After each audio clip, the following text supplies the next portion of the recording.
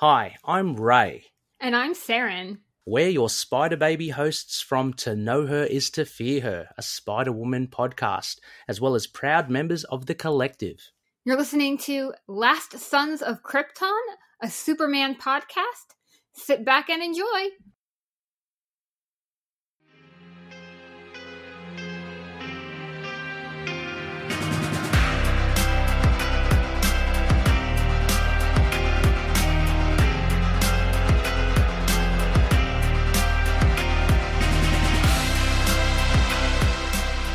Hello and welcome to Last Sons of Krypton, a Superman podcast. I am one of your hosts, Ray Zod, and for tonight, it's just me, baby. Yes, Ray Zod. I have gone one step closer to intergalactic dominance, and I am here without Connorell, without my other half to temper this diabolical and sinister side that is Zod. Anyway, hello, welcome. I will be reviewing a comic for you tonight. No news. Look, I usually leave that to Connorell. He's good at that sort of stuff. So I'm not too sure of any news other than I might be totally outdated here. I've just been internet surfing just a while ago. The Man of Steel Volume 2 hardcover by John Byrne has been released. It's I'm not sure again. I'm assuming it's new, but it may have released the last few weeks. Who knows? Anyway, it looks pretty good. I was seriously considering picking up my hard copies. I've got a little bit of coin just, jangling in the pocket. Might be time to to spoil Ray Zod, for the upcoming takeover of the world and the galaxy. Anyway, so that is kind of, I think, the only news. Other than that, there is a trailer for Superman and Lois, I believe. Connor L has diligently watched that. Again, I'm sorry, guys. I am a Zodonian. I haven't been able to catch it yet, but from all opinions coming towards me, it seems like it's a good preview, good trailer. So there's hope in it yet for this new TV series. Hopefully we'll get some good characterizations. Hopefully we'll get some plots lifted from the Superman canon. I'm sure they will. I'm sure they won't go to Supergirl for that. Although they've been guilty, you know what I mean? The other way around. I'm just saying. Anyway, so that dropped as well, which would be pretty interesting. Look, I might, after this recording, I might well just go and have a little gander. Have a little look-see in that myself. I've been a little busy. Look, just off the total topic. I've been trying to prep myself for the Godzilla v King Kong movie coming out in March. I'm loving that. It looks really good. I got really hyped from the trailer, so I've been going through the monster movies. I watched King Kong last night. It was over 3 hours long, but it was 3 hours well worth spent, I think. I don't think it's got a big enough rap, that movie, but it's got all the hallmarks of I wouldn't say a timeless. It leans towards a classic look, which is really good, from Peter Jackson. I was just imagining how will generations see it, similar to the 1970s one with Jeff Bridges, or indeed the original one. I grew up on the 70s one, actually, and I remember that with fond memory. It's quite a good story. So this one, King Kong, was done pretty well, the Peter Jackson one. If you don't mind epics, if you can stick through the likes of Lord of the Rings, then 3 hours 7 minutes should be a walk in the park if you're looking at King Kong. Anyway, highly recommended. I'm going to work my way through Godzilla 2, Kong Skull Island, all that sort of stuff in prep for that movie. So I've been busy with that and just some other TV shows. But I will get on to the Superman and Lois. Let's stay focused, Ray. Let's keep it Superman-centric. Stop talking about monsters. Okay. Anyway, tonight, my choice, so that's good. It's all on me. Actually, I really did enjoy this issue. We'll get into it. It is Action Comics 713, and this was from the glorious 90s. I'm just looking at the fine print. It may look like 95, by David Michelini, is it Kieran Dwyer, and some other chap wrote here. Apologies, Rhodia. I do know David Michelini. I'm a big fan of his in the Marvel universe. He's done some Iron Man, some Spider-Man. Not long ago, I want to give a shout out to Dave from the Swamp, from the Signal of Doom. I was guesting on that show, the prelude to their 200th show, and we did a Valiant Comics Turok, the Dinosaur Hunter review, and that was written by David Michelini as well. Anyway, as an aside, he's a good writer. I do enjoy him. He's got a nice flowing style, easy read, and fun stories. Anyway, so 713 Action Comics. We'll get into that. So, without any further ado, why don't I think I will, thank you, Ray. We fly off to, I guess it would be Metropolis, because that is where Xavier is stationed in this issue, and we'll take it from there. Let's go.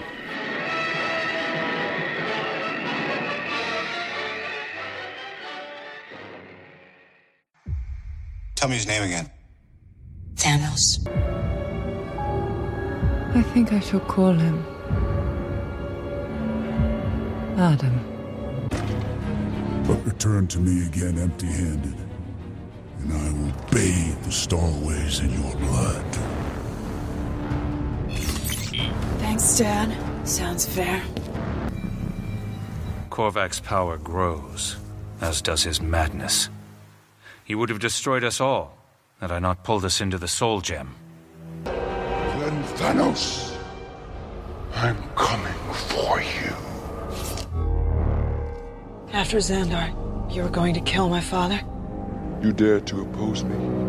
You see what he has turned me into? You kill him, I will help you destroy 1,000 planets. It's all right, Adam. We're here to help. Just stay cool.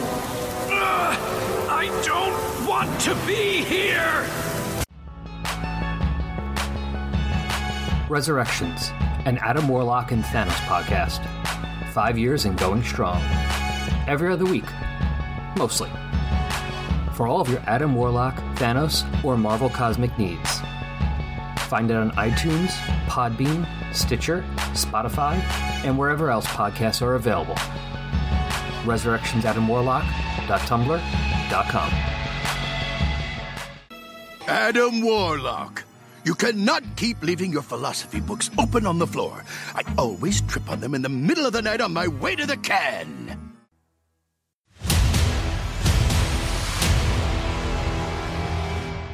Action Comics, Volume 1, 713. Ramsey Murdoch believes that Superman never really returned from the grave and refers to him as the Deceiver. Although he develops amazing physical and mental powers, he is defeated in a battle with the Man of Steel, with the help of Ron Troop, and then is held in Star Labs for testing. Yes, there you go, superfans. A very short, sharp synopsis. I was looking for a longer one. It's not often that you see either Connorell or myself looking for a longer synopsis. I checked Comic Vine. I tried to check. Connorell has a knack of using Wikipedia. I always end up in the which is really good, in the fandom wiki page. That's where I ripped this one from. There's not much to it. I also looked at, what is the other? I also looked at another website. All one-liners. But look, truth be told, it is a pretty simple story. I did choose it because I kind of was under the impression it was a nice one and done. It was a one-shot, and you could argue that it was. It was just a short, sharp, action-packed issue, but we'll get to that later. We've got some feedback, and it really opened my eyes to it. So anyway, I'm going to read out the details here. So as I mentioned, Action Comics Volume 1, issue 713. It was released September 1995. And we have cover artists Kieran Dwyer, Dennis Rodia, Suzanne Bordages, and Android Images. I don't know what that did. And for this issue, which was subtitled Scarlet Salvation, we had writer David Michelini, pencilers Kieran Dwyer, inkers Dennis Rodia, colorist Glenn Whitmore, letterer Bill Oakley, and editors, there's a few of them, Mike Carlin, Casey Carlson, Chris Duffy, and Mike McAvenny. So, as mentioned, I think this is a very short, sharp, and as shown in the synopsis, a very straightforward issue. It had the guy Ramsey Murdoch, pretty cool name, and it opens up with him. He's apparently a serial killer. He's living in some sort of squalor, but he's got these funky powers. He can actually, very godlike. Whatever he thinks of, he can do. So early on, I like this little nod. It's a little nod to the competition here. He watches a TV show with that green bloke, he says, and he tries that out, and lo and behold, he can rip his shirt, bust out of his shoes and become like the Incredible Hulk. Not green, but he becomes kind of Hulk-like. And that's a great opener, I think, because for someone who is coming at this totally blind, and as a new reader, it just sets him up straight away. And not only that, we see him kind of materializing a knife out of thin air. So again, his powers set seems pretty high level. If you can do that sort of thing, I mean, he can literally just imagine, I guess, an atomic bomb or anything totally out of the world. I wonder if he can just like summon up a sun, something like that. Anyway, so he starts it, and he's got some sort of vendetta against the Deceiver, who we later find out he believes is Superman, because I'm assuming this all takes place after the death of Superman and the return of Superman, all that kind of pizzazz that came with it. I'm not totally across all of it, but basically Superman died, right? And then there were these, as you know, I'm sure you know superfans, a group of super people, and it was like, who's the real one, and the real Superman comes back with shackers. I call them shackers. I don't know, it's an Australian thing, it's a mullet. I liked shackers is short for kind of like shackles, I guess. Got little shackers at the back there. So anyway, he reckons that this Superman is a deceiver. And look, Clark Kent with a ponytail. I mean, I would be asking the question myself, seriously. Okay, Clark Kent with a ponytail. I've never seen that sort of thing. What is going on? I've got nothing against ponytails per se, but I was just thrown a little when we cut to the Daily Planet with Clark and Lois, and it seems like that other dude, Ron Troop, who I'm not too sure, he might be a regular cast member in the canon that is Superman. He seems to get along with Jimmy later on, seems to be an employee of the Daily Planet, so he might well be a regular. I'm only familiar, sorry. I should have done my cheek exercises, to make sure I can articulate. The Human Torch robbed a bank, that sort of stuff. Anyway, I'm not too sure whether he's just as a regular employee as, say, like Steve Lombard, and Lois and Clark and Jimmy. I'm not too sure. But anyway, he features big in this issue. Again, it must have happened off-panel or issues prior where he's had a run-in with Ramsey Murdoch, who we see later on, recognises him. Anyway, so this threw me, as I said, Clark in a ponytail. He just looks like Steven Seagal with glasses to me here. So nothing against Steven Seagal. If there are Steven Seagal fans out there, I applaud you. I really do applaud you. Anyway, so there's a bit of an interaction with the Daily Planet. Lois again, she starts talking about some sort of prior event with some guy called Bloodsport.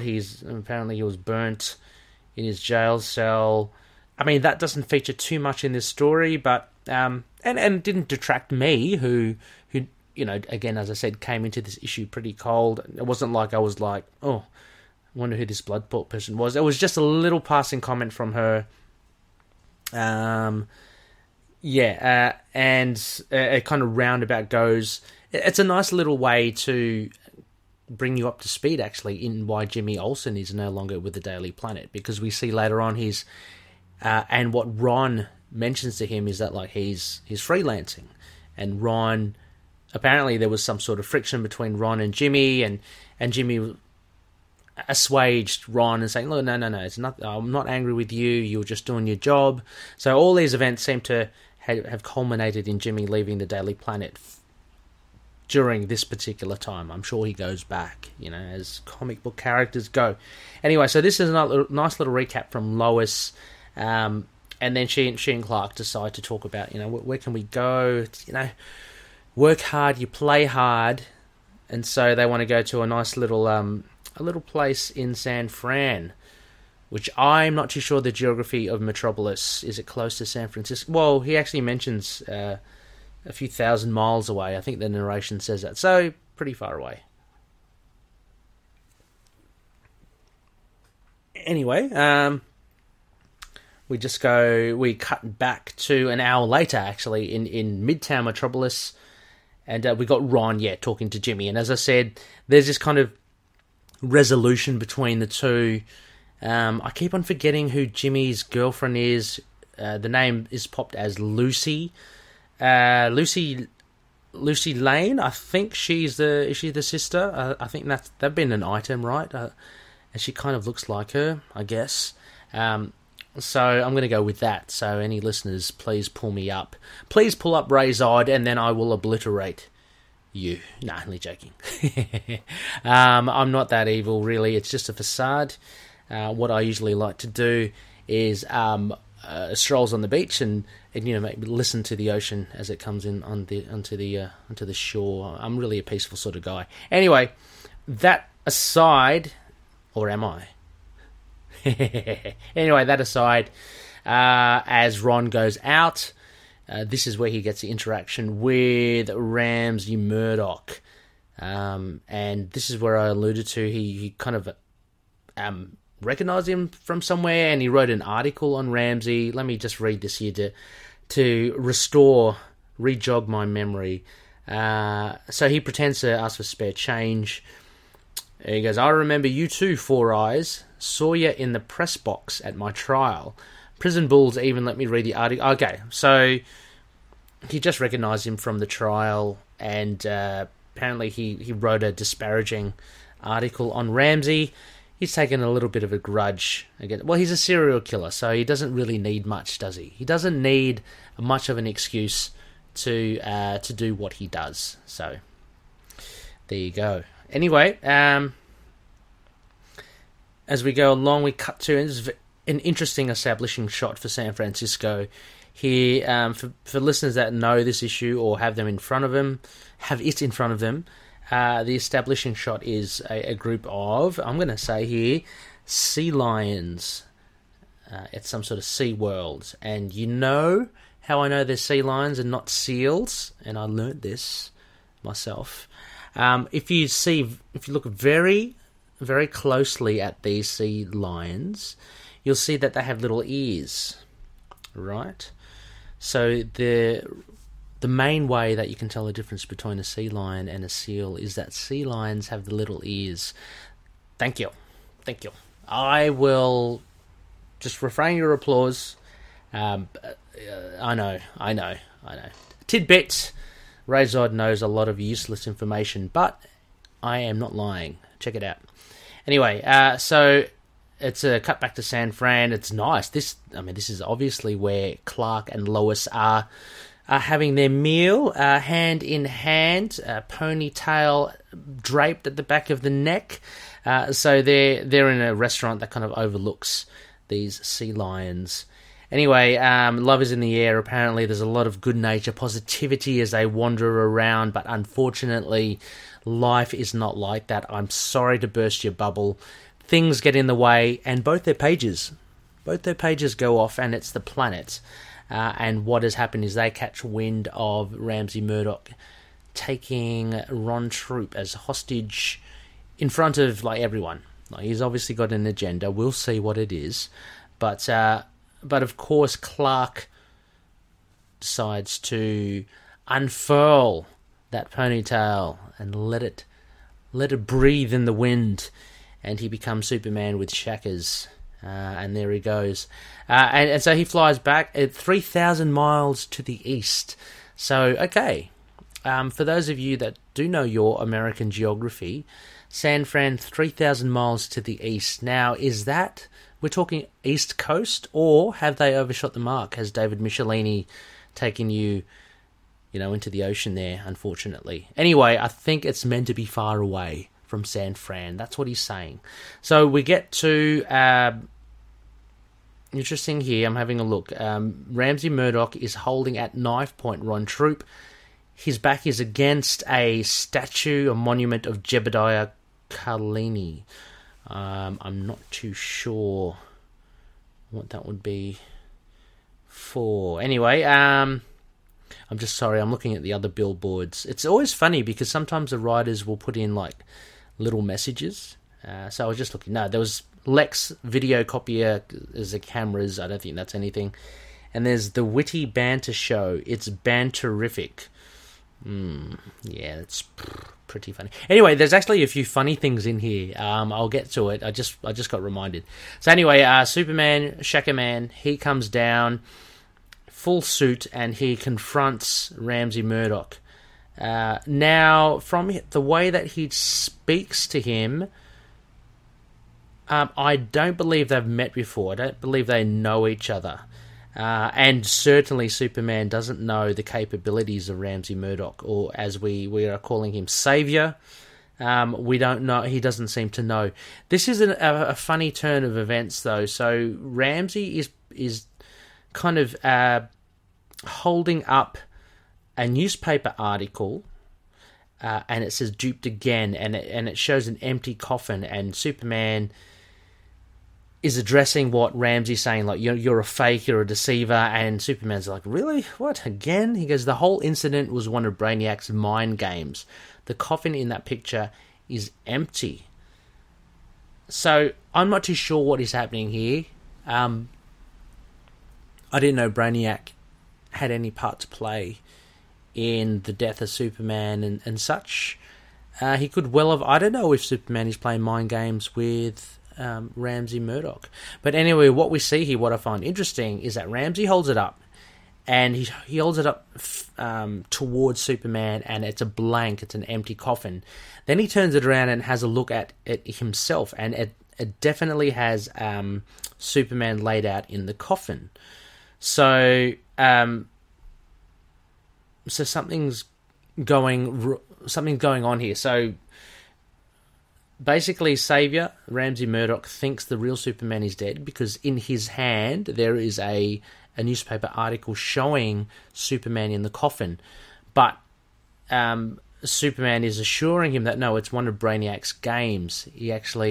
That article that he's holding shows an empty coffin, but everyone seems to see Superman in it. So I'm not sure what's happening there. I'd really love, actually, this is a good opportunity, listeners, to tell Razod, who has NFI pretty much close to it, as to what has happened for Superman over the last 20 or 30 years. Oh, actually, I should have said that, over 80 years, really. I mean, let's be honest. Anyway, so Savior / Murdoch gets a little bit angry at that, at not believing Superman's lies. More lies, he says. And I love this artwork here. Superman actually melts the knife in his hand, and again we have the glowing red eyes. Ooh, I don't know. It's touchy water, with the red eyes. I don't know if there are fans, if there are listeners listening, big fans of Superman, no doubt. I don't know whether they take umbrage with this, or whether they don't mind that his eyes are red. I'm just going to leave it. I'm going to skirt around it, because, I don't want conflict. Despite my Razorian exterior, I don't want to ruffle your feathers. You know, we're all here for Superman. That's all that matters. Anyway, so he melts the knife. Ramsay Murdoch gets royally pissed off, and he's actually used the knife to carve... Crazy silly bugger. He's carved an S symbol, the Superman symbol, on his forehead. So he shows it. And now we are talking Battle Royale, baby. This is good. This is what I wanted to see because, you know, Razor remembers page 1. I remember what Ramsay Murdoch can do. So anyway, he starts to grow, similar to like page 1. You know, he's got the Hulk thing happening. But all of a sudden, he can change his attire as well. He starts wearing the Superman costume. So you're looking at a roided up Ramsay Murdoch in the Superman costume. And then his hair changes as well. I'm not too sure about his hair, if that indeed is a headpiece. It looks very Zordonian, I'm going to say. So I'm going to claim that. But if anyone else knows, maybe they can tell me. Is it meant to be a riff off Doomsday? I don't know. But anyway, so he's ready to battle. Superman's going, oh, geez, I didn't know this guy could do that. I thought it was just I'm assuming he thought it was just a regular crim. But he's looking pretty good. He's got like a Doomsday, you know, that kind of bloodied S symbol on his chest. Anyway, so Lois is in the crowd. She knows that Superman's going to have his work cut out for him. And he just hammers him. Like, Superman charges at him, but he makes short work of it, and he just pummels Superman. Superman's okay. Like, you know, under the barrage of punches, he's kind of go, what the hell is going on here? This guy's strong, right? It's not just muscle strength. He's just really strong. And we see then, and this is a funny little thing from Michelini. I'm going to say there's a little kid, right? And it's his mum, I'm assuming, or maybe Minder, Nanny. So the little kid's got a little ray gun. He's got, I'll save you, Soupy Man, pow, pow, pow. And he's got this little toy gun. And maybe it's a stranger. And she goes, get back here, you idiot. Darling. So I like these little quirky things. I like these. I should have I'd like to be a fly on the wall in that family, you know. So the kid, anyway, he gives Xavier an idea, and he, out of thin air, similar to like the knife at the beginning, brings out a real ray gun, and he just shoots the hell out of Superman. Down he goes. He thinks he's victorious, but Superman, we all know, is pretty damn good. Up he flies, saying Satan says hi, and just smashes him. And again, you know, within... What's that? Is that within a page? Yeah, within a page or so, we get another panel of some sort of funny kind of side character, and I don't know if this character is meant to be someone else as well, because he's got a distinct face. It's kind of like a barfly. He comes out of a pub and he goes, oh, I never should have had that last spritzer. What next? Pink elephants. I thought it was pretty funny, but actually it was used as a technique for Xavier to come up with his next kind of obstacle for Superman. And what he does, he conjures up these demonic pink elephants that kind of savage the town. Everyone's kind of running for their lives. It's pretty cool. Really good art here. But Kieran Dwyer, I must say, in this particular instance with the pink elephants and the people in the foreground, I'm not going to lie, there's a little bit of Greg Smallwood in that. Really nice faces, really nice. And even the panel underneath, which shows... oh my God, I don't even know who she is, because she's only referred to as Toots, and she says, friends call me Cat, or Miss Grant. Cat Grant, I guess. No one calls me Toots. There's a little side thing here again. Again, I think it's something that has been ongoing, simmering away in the background. She seems to be some sort of director. The cameraman's not happy with it, and he grizzles away going, you know, I could have wiggled my way into a promotion too, you know, if I was a woman, that sort of thing. So, really unfair call for her. So she kind of thinks, oh God, you know, is this how I got my position? It's not from my skill and ability. So anyway, Cat Grant, her name kind of rings a bell. Rings a bell, Cat. That's pretty funny. Anyway, again, really good art. I must say, I'm going to call out the really good art there with Cat Grant. There is that what they all think? Actually, you know, that's what she's thinking. She's not doubting her ability. She's actually doubting whether everyone else thinks that she is in she has gotten in that position through easy means.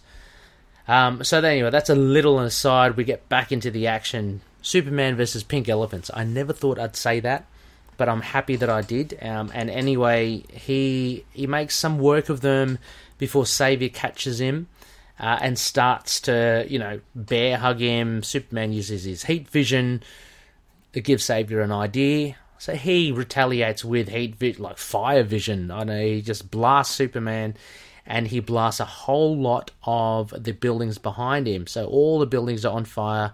Superman's in, he's in a bit of trouble. He's wondering what to do. So he's using his Arctic breath to blow it all out. But whilst he does that, he can't tend to Xavier. And so we see Xavier creeping up to him. And what does Ron Troop do? Decides to distract him. He's got to help Superman in some way, because Xavier's just going to pummel our Shaka Superman while he tries to put out the fire. And this is kind of this is the climax of it, and this is a bit of smarts from Ron Troop. He draws upon his knowledge of Ramsey Murdoch from conducting interviews, in formulating his article on him. And he's learned kind of like a little bit of the psychology of Xavier, and he uses that. He uses that to basically put doubt in Xavier, saying like, you're doing this, you're kind of beating your chest because you're so insecure, basically. You kept on screwing up, you're fixated on Superman because he's all that you're not. So he's really kind of mentally beating on him.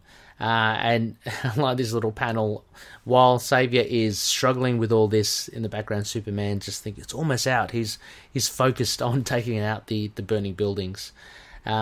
Anyway, so what we see is gradually Xavier, he diminishes in size, because I guess he's losing that confidence. He's being confronted with these insecurities of his, which, funnily enough,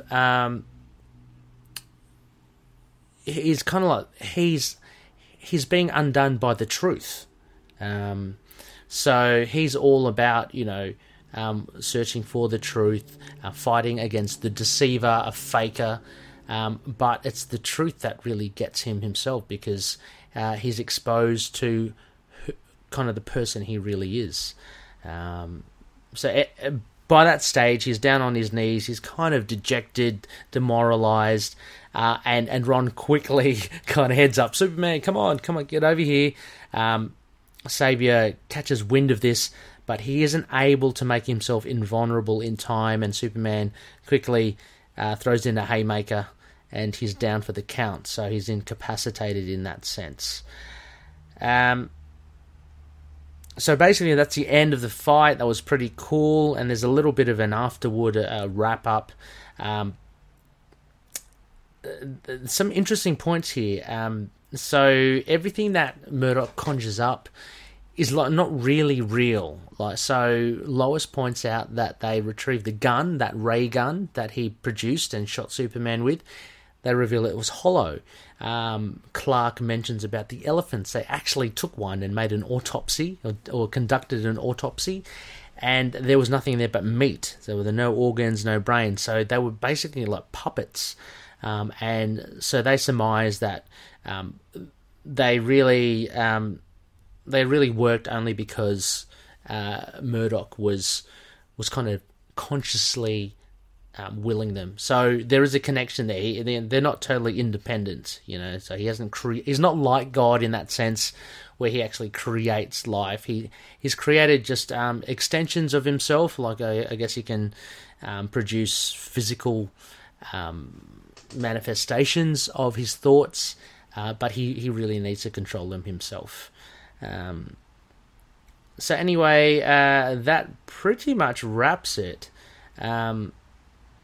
Let me just hang on. There's a little bit here. Maybe it makes more sense for Brainiac. So Lois says, Brainiac creates things, illusions, and Murdoch's serial killing started about the time Brainiac made the world believe Superman's body was still in the coffin. Oh yeah, so they think there's some sort of correlation between Brainiac and this Xavier guy. I'm quite interested. I don't know what the hell, how the hell this serial killer has acquire these powers. But I'm all for it. If it's Brainiac involved, then I'm in for sure. Here we go. I was about to say something else, but I've been told that saying does not totally mean what it means, so I've just held back from that. That's why you got an odd kind of trail off there.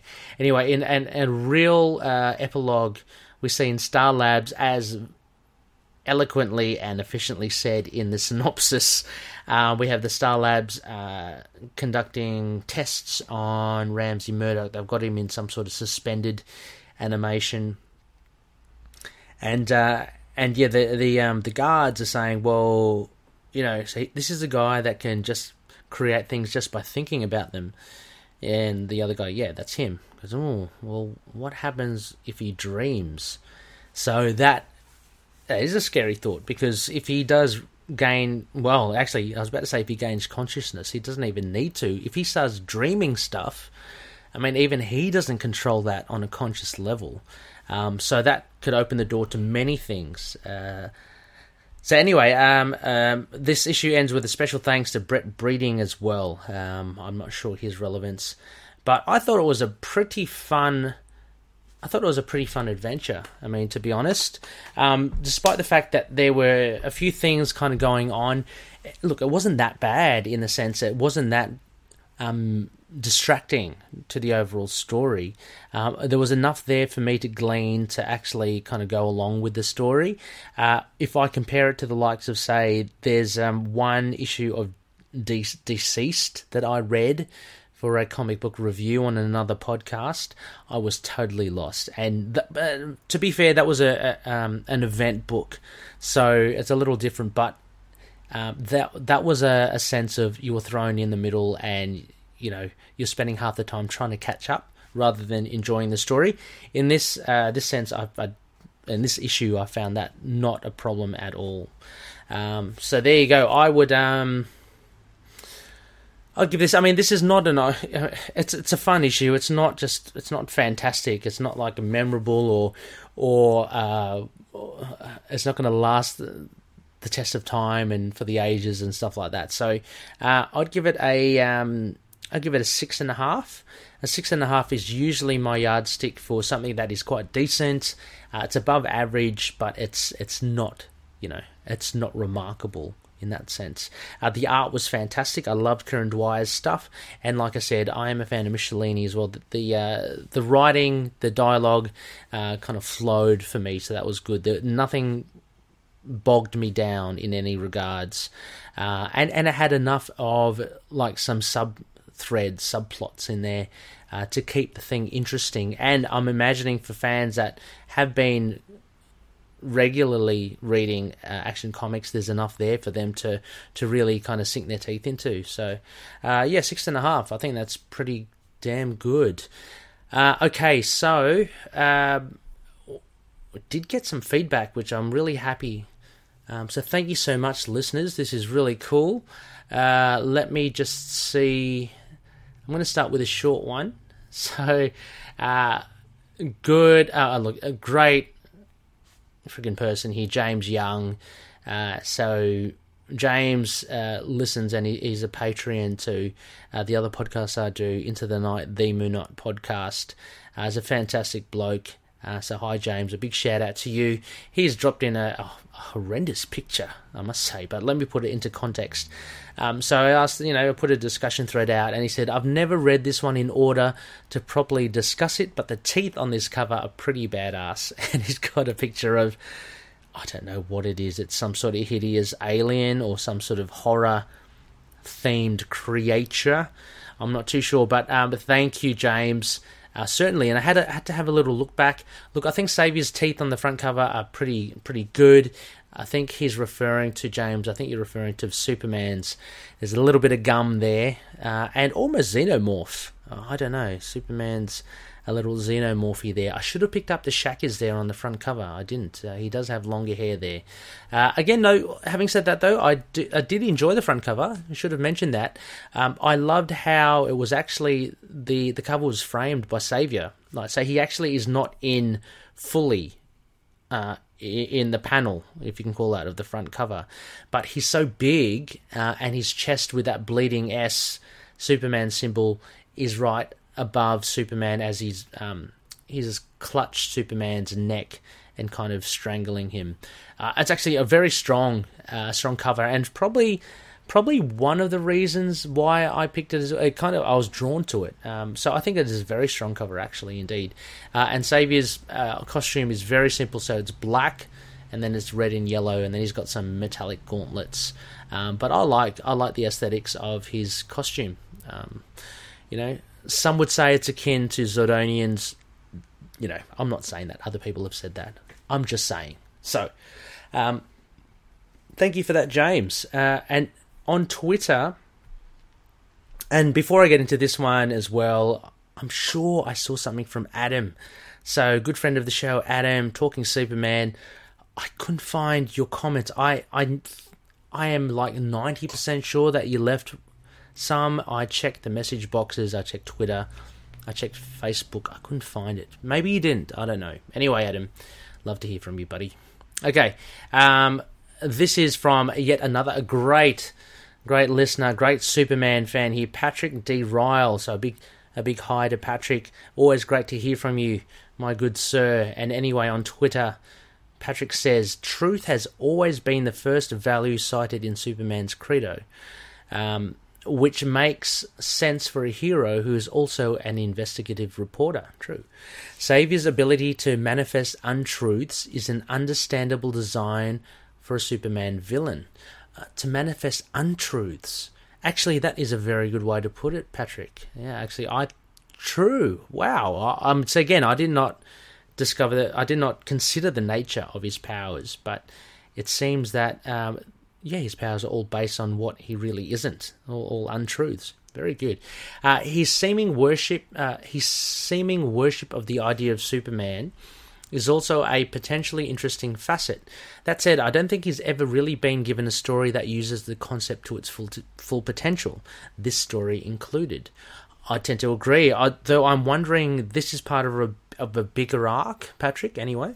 I am addressing my questions to the written word of Patrick Ryle. I don't think it's going to answer me back. But anyway, Patrick continues, as one of Ron Troop's few big fans, a lot of people don't like him, I enjoy seeing him get a bit of focus, including an interaction with Lucy that will lead to bigger things down the line. What are you talking about, Patrick? This has got me excited. Anyway, I'm going to go. Finally, Patrick says, reading this issue on its own, I really note how many ongoing plots there are. I consider it a strength of the era, but I bet it would be daunting to a new reader. Now, interesting, Patrick, because as I mentioned, there were a few plots here, but I don't think it didn't detract the issue for me at all. And I'm going in as cold as a witch's tit. So, I thought it was fine. I thought it was great. But as I mentioned, for those that have been reading the ongoing series and plots, I reckon you would have loved it. You probably would have appreciated it on a higher level, because there's a lot more depth for you in that sense, because it plumbs all those other plots. But for some, regular Joe like me, I thought it was fine, actually. I really enjoyed this story, and it wants me to kind of potentially look at the connecting parts to this, maybe on either side of 713, I don't know, because it seems Xavier certainly has been in and around. I might do a wiki on Xavier and then have a look at his issues that he's involved in, because it's very interesting how he can just conjure up stuff. Like, it's very powerful what he can do. He's just got to expand his mind, and the things that he could achieve would be just amazing. So anyway, a big thank you there, Patrick, a big thank you, James, and a big thank you, Adam, for your phantom message. I'm sure it's there somewhere, Adam. Yes, I think it was along the lines of I don't know. Anyway, Adam, a big thank you anyway. So there you go. There you go, super fans. I'm going to leave it at that. You've probably had enough of Ray-Zod whistling in your ear, being the devil on your shoulder. Although if I can influence you in any way, I do recommend you give this issue a read. It's not going to set your world on fire, but it's a bit of fun. If you've got like 5-10 minutes, just read it. It's pretty cool, and it might lead to bigger and better things. As mentioned, I might check out some Savior stuff. I don't know. So anyway, listeners, a huge thank you for bearing with me. Hopefully Conorel will be back in action soon, and we can get this ship righted and set sail for, the new promised land. But before that, I bid you adieu, and hope you have a good rest of the week / new week, depending on when this comes out. And I'll catch you then in a couple of weeks. Catch you later. Superman and all other characters in these comics are properties of DC. Any images or music we use are properties of their respective copyright holders. We are doing this for fun and not making money off it, so please don't sue us. You can contact us at lskpodcast@gmail.com and find us on our Libsyn, lskpodcast.libsyn.com, our Twitter @lskpodcast, our Facebook page, Last Sons of Krypton, a Superman podcast. And last but not least, thank you everyone for listening.